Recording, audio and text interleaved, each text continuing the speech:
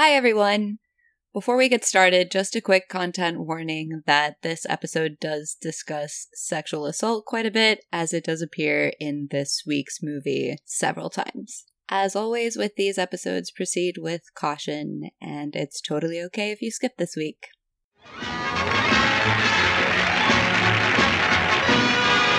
There's no place like home when your hometown is my town.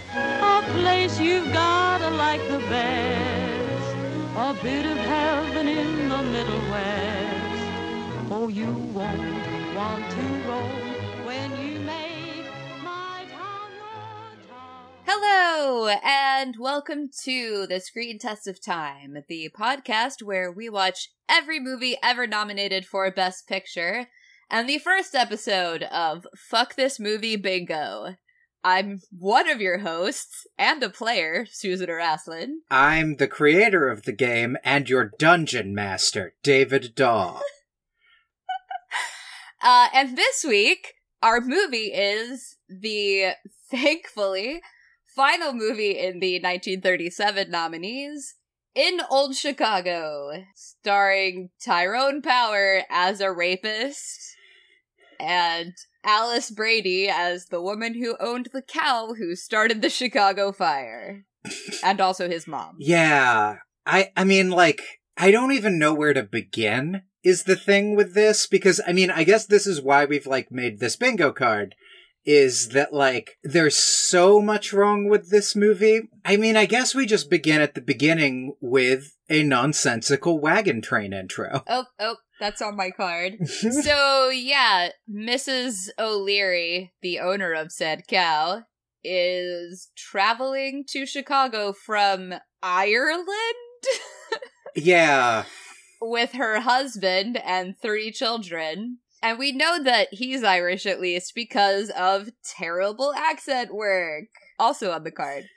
For some reason, he decides he's going to race a train in the covered wagon with his entire family in it, who luckily fall out while he is dragged behind the wagon and dies.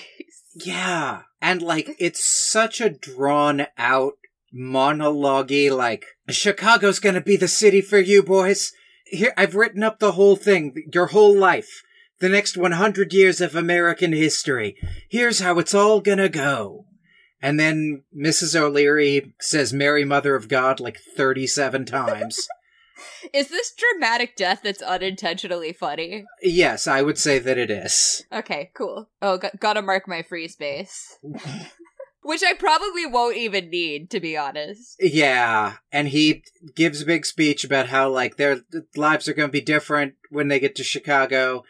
They then drag out this, weird prologue with another scene where the boys, I guess, prank a woman? It's not clear if they intended to prank her. I don't think they intended to. I think they were just surprised when they heard their mom shouting at them. So they get to Chicago, and the place is like a swamp mud field and is gross. And they've been living in the covered wagon for 3 weeks. And the kids are like, Mom, we gotta find somewhere to live. And she's like, well, I gotta get a job. And one of them, which I guess is the one that grows up to be Tyrone Power, says that he can work in a saloon or something. She's like, no, that's bad. Working in saloons is bad. And then immediately stops when she sees a sign in a window that says Girls Wanted. And I'm like, I don't think that this is what you think it's gonna be, Mrs. O'Leary. Yeah, Mrs. O'Leary is such a weird character, and it's... right off the bat, I was kind of irritated with the performance because this is the performance that beats out Andrea Leeds for Best Supporting Actress. This is what won over Stage Door. That is wild. And it's bad. But also, the script does her no favors because I don't really understand what Mrs. O'Leary's whole thing is besides just sort of standing around and commenting on what men are doing. And washing clothes. She washes clothes. Right. This is eventually what she ends up doing as her job because some women get stuck in the mud and the boys, being enterprising, are like, oh, we can help you out of the carriage and over the mud by putting their arms together and, ferrying one of the women to the sidewalk, such as it is. And then they're doing it with the older, bigger woman. So, of course, this isn't actually on the movie bingo, but, like, fat phobia jokes. Yeah, honestly, that might as well be free space. Yeah. And their mom calls them and is like, what are you doing? And so they get surprised and drop the older, bigger woman in the mud. She's mad and says, there's not a washer in Chicago who could get the mud out of this dress. And then Mrs. O'Leary is like, I will, and if I do, you're gonna pay me what I tell you you're gonna pay me. And then eventually, like, just keeps washing clothes for 20 years, as far as I can tell, while her children grow up. Right, there's a, like, time-passing montage that's supposed to be the bubbles from her soap popping, but is very clearly balloons that they blow up with the number of the year on it. Oh, right. And they show her washing stuff, and they've sped up the frame, which I realize, like, did not have this same connotation at the time, but to me that is such a horror movie, like, possessed by a demon thing, that it was really freaky. Yeah, this movie does that a few times. Yeah, it speeds up the film stock a couple of times. But now we're in the 1867. God, I wish we were in 1967 and this was a time travel movie. And also over. Yes, that would also be great. If it was just like, if it just skipped to 1967 and all those people were dead and never came up again. Woo! But now we have Mrs. O'Leary and her 3 terrible sons, the bad lawyer, the rapist, and the other one. I don't know, rapist in training? He does definitely corner the German serving girl in the barn and kiss her. Though I guess she is into it because, and we know this because she says, good, yeah? No, that's not the rapist in training. That's, and then there's the other one. That's what I'm saying. He's not just the other one. He's the rapist in training. Well, but I mean, Dion is just a rapist. Yeah, I don't know. The third one, I didn't really get the sense that he was cornering her so much as that they, like, had this illicit love affair that I don't understand why it was illicit, because I don't understand why this character exists.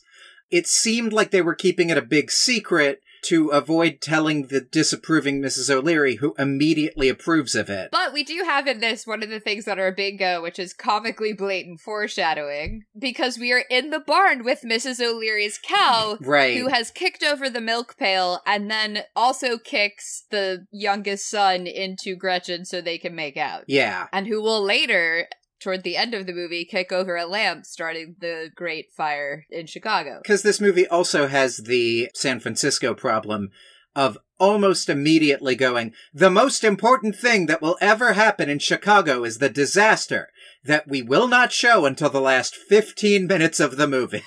Yeah. Anyway. But yeah, back to these characters I'm supposed to be able to tell apart. Mrs. O'Leary's large adult sons. Oh, that would be indistinguishable white guys? Yes, that would be indistinguishable white guys. I can't believe I'm nowhere near a bingo yet. Here's the thing. I think it's both indistinguishable white guys, and we're rapidly approaching I hate all these people. But we may still be 20 minutes out from that. Yeah, I say we're still 20 minutes out from I hate all of these people. The goodest son, I have no idea about what age any of these kids are. The goodest son is a lawyer who's too good to take money for doing lawyer stuff. The worst son wants to be a saloon owner, which is the worst thing in the world in this movie, where this guy repeatedly rapes his eventual wife. The fact that he's a saloon owner is what his mother cannot forgive. And then the third son is also here.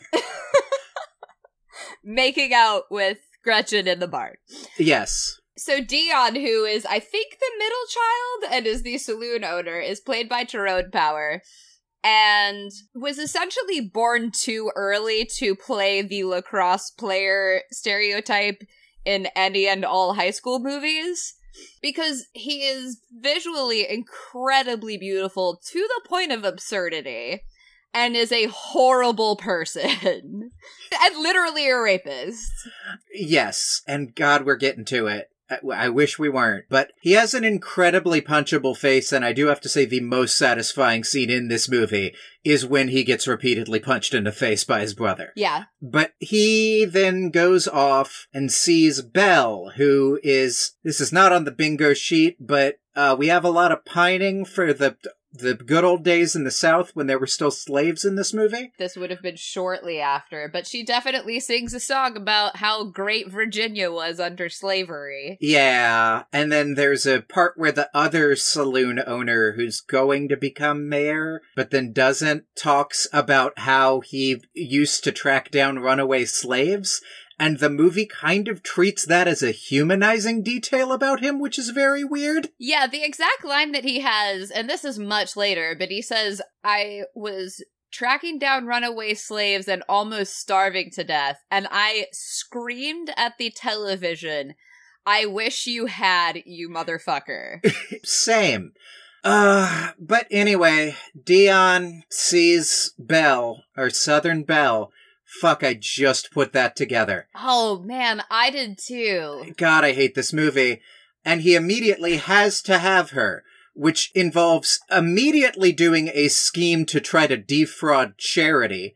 And then when that doesn't work, assaulting and kidnapping her. In the back of I guess it's also a covered wagon, but it's essentially a horse-drawn cab. This, by the way, is treated as, and literally they say making love to her. She says, why do you think you can make love to me like this? And I'm like, you mean assault you? Yeah. So sexual assault as romance, that's another one to tick off.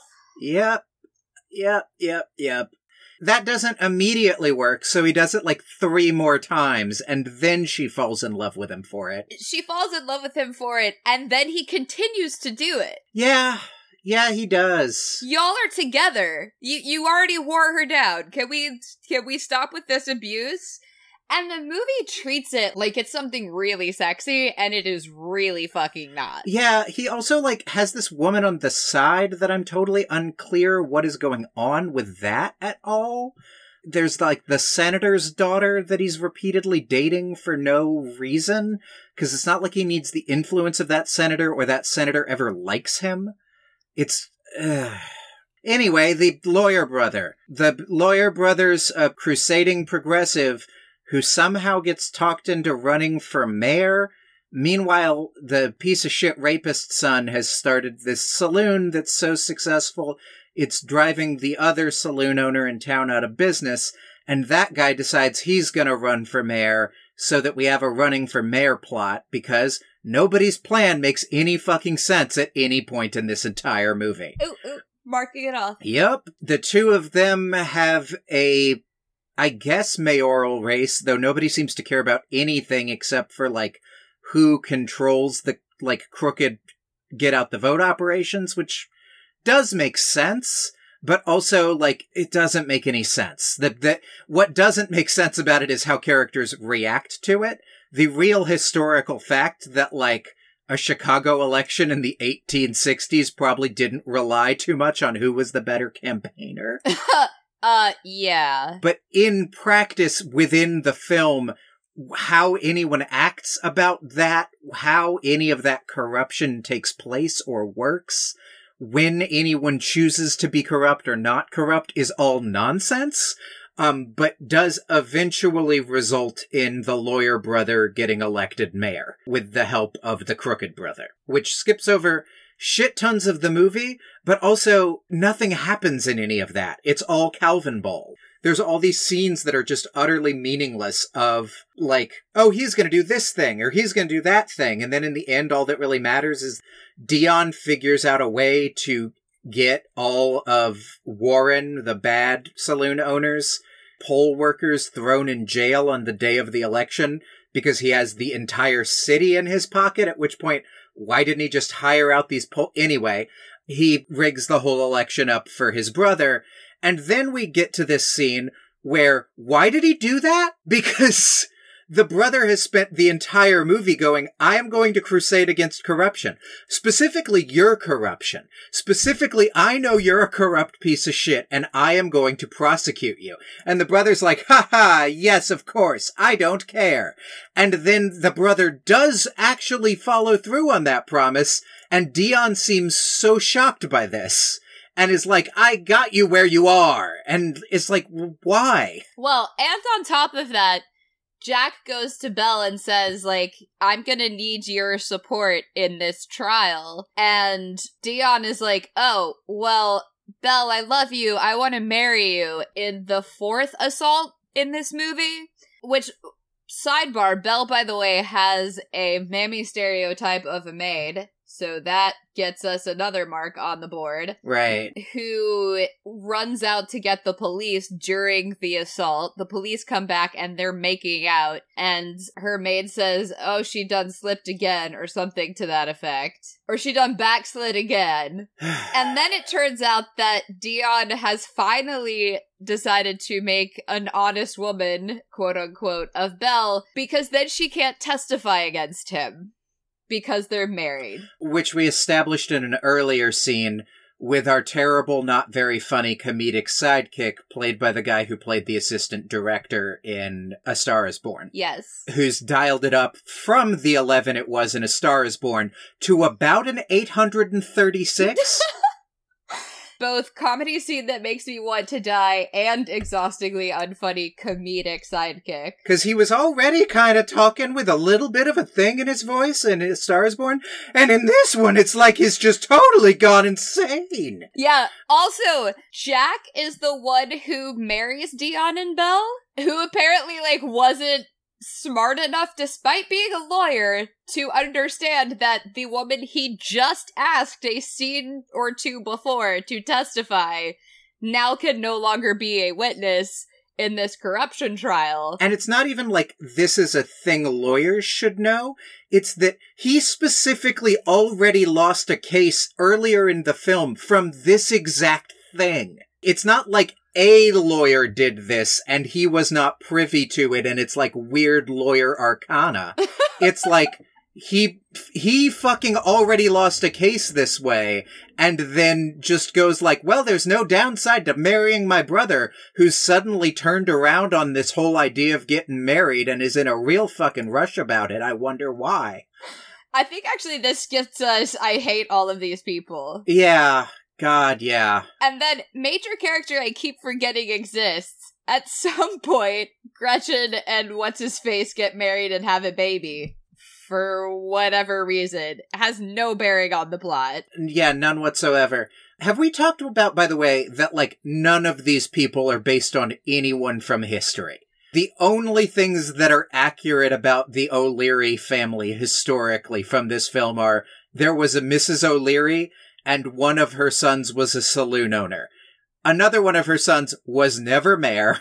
She did not, in fact, have 3 sons. She had a son and a daughter. Yep. The husband did not die in a tragic covered wagon accident on their way to the city, but in fact lived a long life and lived to see the Chicago fire. I mean, the cow part is true-ish. It's at least true that people thought that for a long time. Whether or not that was actually the cause of the Great Chicago Fire seems to be a bit more historically in question, but, like, certainly if you asked a historian in the 1930s, they would have been like, oh yeah, there was a cow, it knocked some shit over. That, like, happened. Right.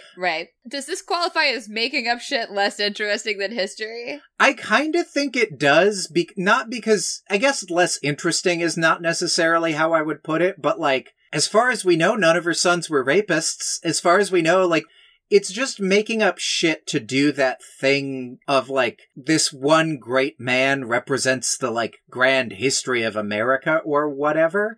And I guess it might technically get away with not being less interesting than history, only because history wasn't very interesting. Yeah, that's fair.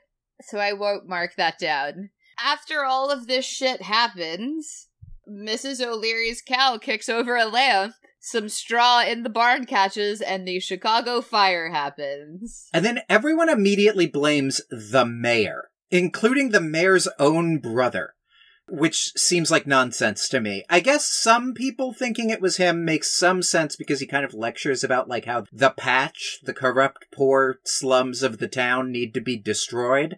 And I guess some people would be like, I guess he meant that super literally and set the town on fire. You know. He does talk about how he wants to tear down all the buildings literally because they're a fire trap. Right. But there's a difference between tearing down all the buildings and setting them on fire with people in them. Yeah. And like that to me was the scene with the comically terrible foreshadowing.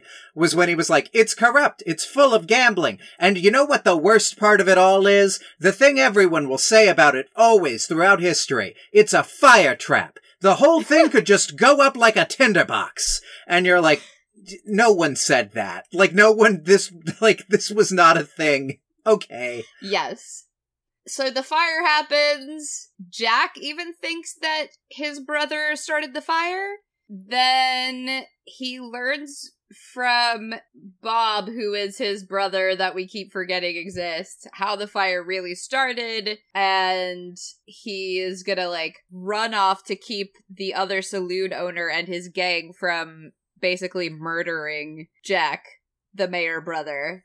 Jack gets shot by one of the gang members, and then the other saloon owner dies in a cattle stampede? This is our real, like, special effects showcase / this is where all the money went set of sequences.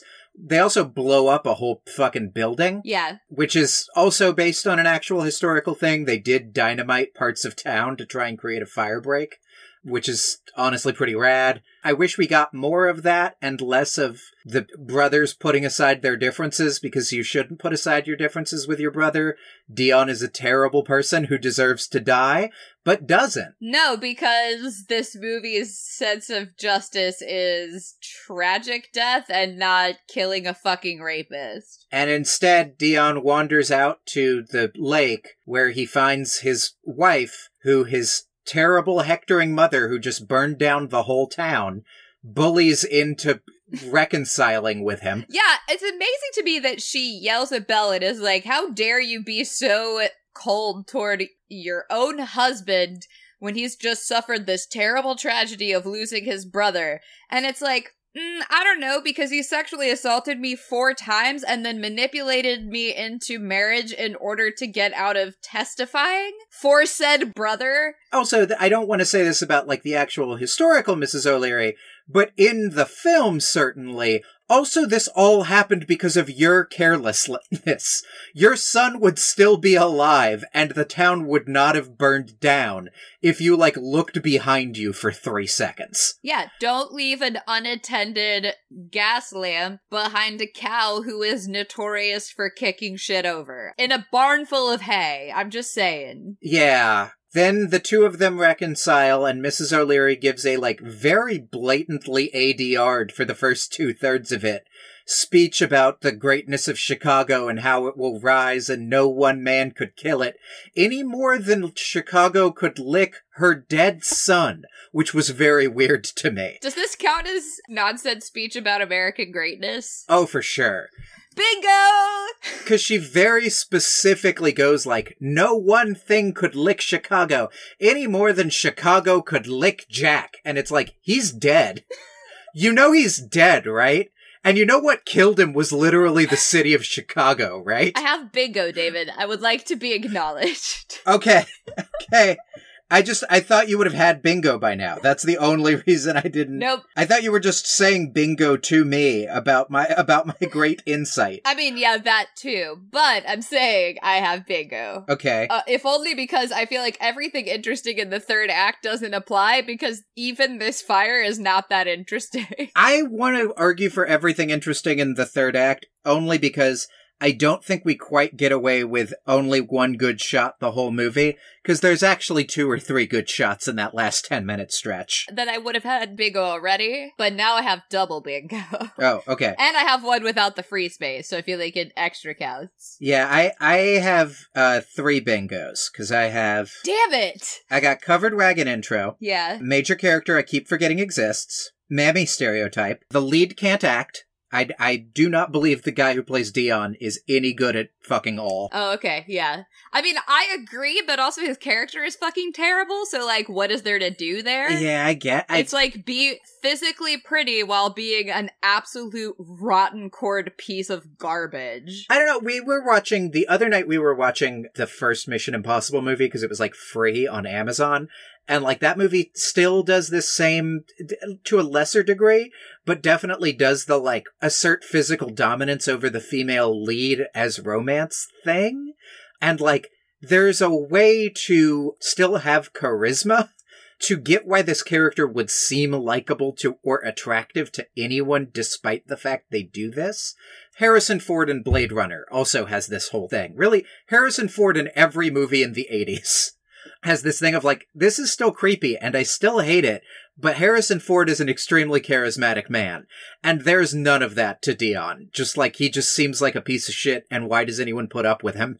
He just like, seems like he's going to inevitably betray you and hurt you at first opportunity. Yeah. I also want to say that there is definitely, and I'm not justifying ever using your size or physical dominance over somebody else, but he doesn't just, like, loom over people and assert that. He literally, like, restrains her multiple times and, like, throws her to the floor, presses his entire body against her up against a wall. There's no subtlety here. Like, it is actual full-on assault. Yeah, there's none of the usual caveats of like, oh, this is a stressful situation, or like, the FBI's after him, or something. Just like, no, she was just talking and he wanted her to stop. Or he saw her sing on stage, and because the club owner threw him out of the club rather than letting him go backstage and talk to her, which was completely unknown to her, he literally kidnaps her off of the street. Again, I don't want to say that, like, those mitigating factors movies do actually mitigate the thing and make it okay. I want to say it's very weird to me this movie doesn't even feel the need to justify it in some narrative sense. The movie's just like, let's just keep having him do this. And there's no moments of him being nice to her. Yeah. Every time that they're together, he assaults her, she says no, tries to throw him off of her, screams, and then by the end of it, they're making out. He never apologizes, not once. He never, like, takes her to dinner or, like, anything at all. And in fact, the closest that the movie comes to having him do something she considers romantic as opposed to assault is while assaulting her, he says, I want to open a saloon and you will be the singer and we'll make tons of money. And she's like, oh, well, why didn't you say that it was about money? And then gets this, like, dreamy, far-off post-orgasm look in her eyes. And I'm like, wow, okay, so not only have we repeatedly assaulted this woman, but we framed her as a gold digger as well. Okay, cool. Yeah.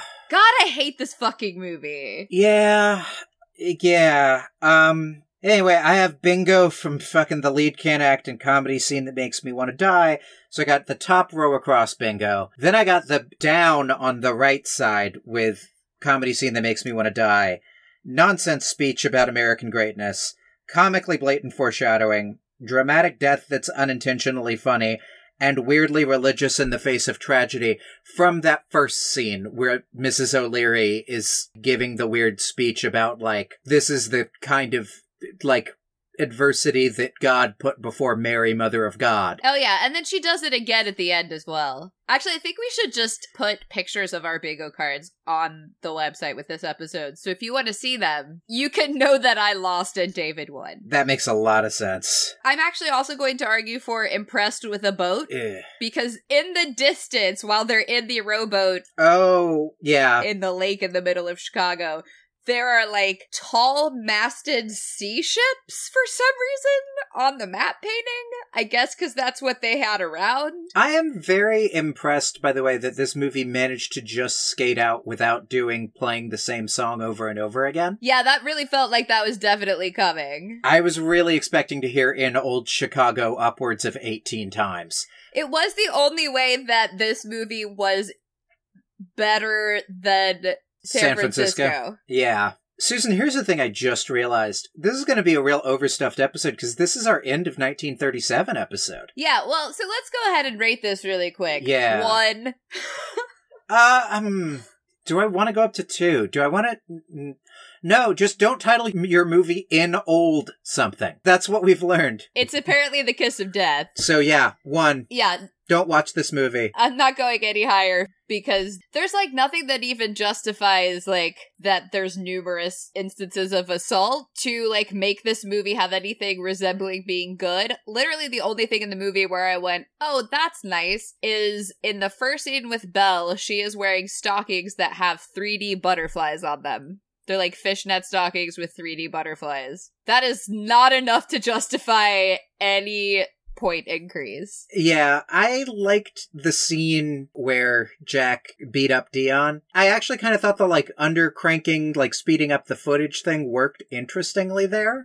But it was clearly by accident because nothing else talented happened except for blowing up. Like, they just like it, whatever. Like, I'm not giving it an extra point because, like, it almost accidentally invented Sam Raimi. No. Fuck this movie. Don't watch it. It's garbage. I really regret paying for this movie. If I could take money out of the pockets of the people who made this film, I would do it. Yes.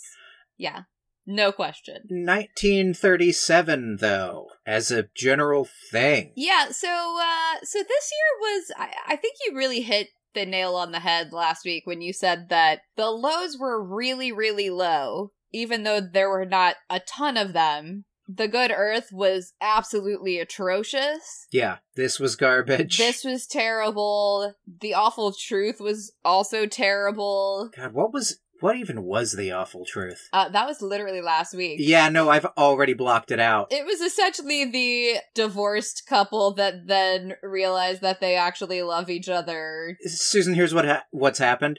I have blocked the entire film out except for that one shot of the cuckoo clock and them dancing on the cuckoo clock that will haunt my dreams. Well, that was the very end. Yeah, it was. I mean, The Awful Truth was irritating, but, you know, The Good Earth was reprehensibly racist, and In Old Chicago is reprehensibly misogynist and violent against women. So, like, it's pretty damn low. And the highs weren't that high. A Star is Born was good, but we noted that, like, there was a lot of shit about it that was kind of cheesy, and that the chemistry of the cast didn't really hang together. Lost Horizon was ambitious, but suffered from some whitewashing and racism. Yep. Not to the level of, like, mammy stereotypes and singing about how great the South was under slavery, or, you know, the whole fucking thing with the Good Earth and the Chinese makeup. 100 Men and a Girl is the 1937 equivalent of, like, what if The Rock was a babysitter or something? It was fine. It was a fine way to spend my time, but I have no idea why it got nominated for Best Picture. It's totally the 1937 version of a movie you watch on an airplane where they only screened one movie. Yeah. Like, you don't have the whole entertainment system.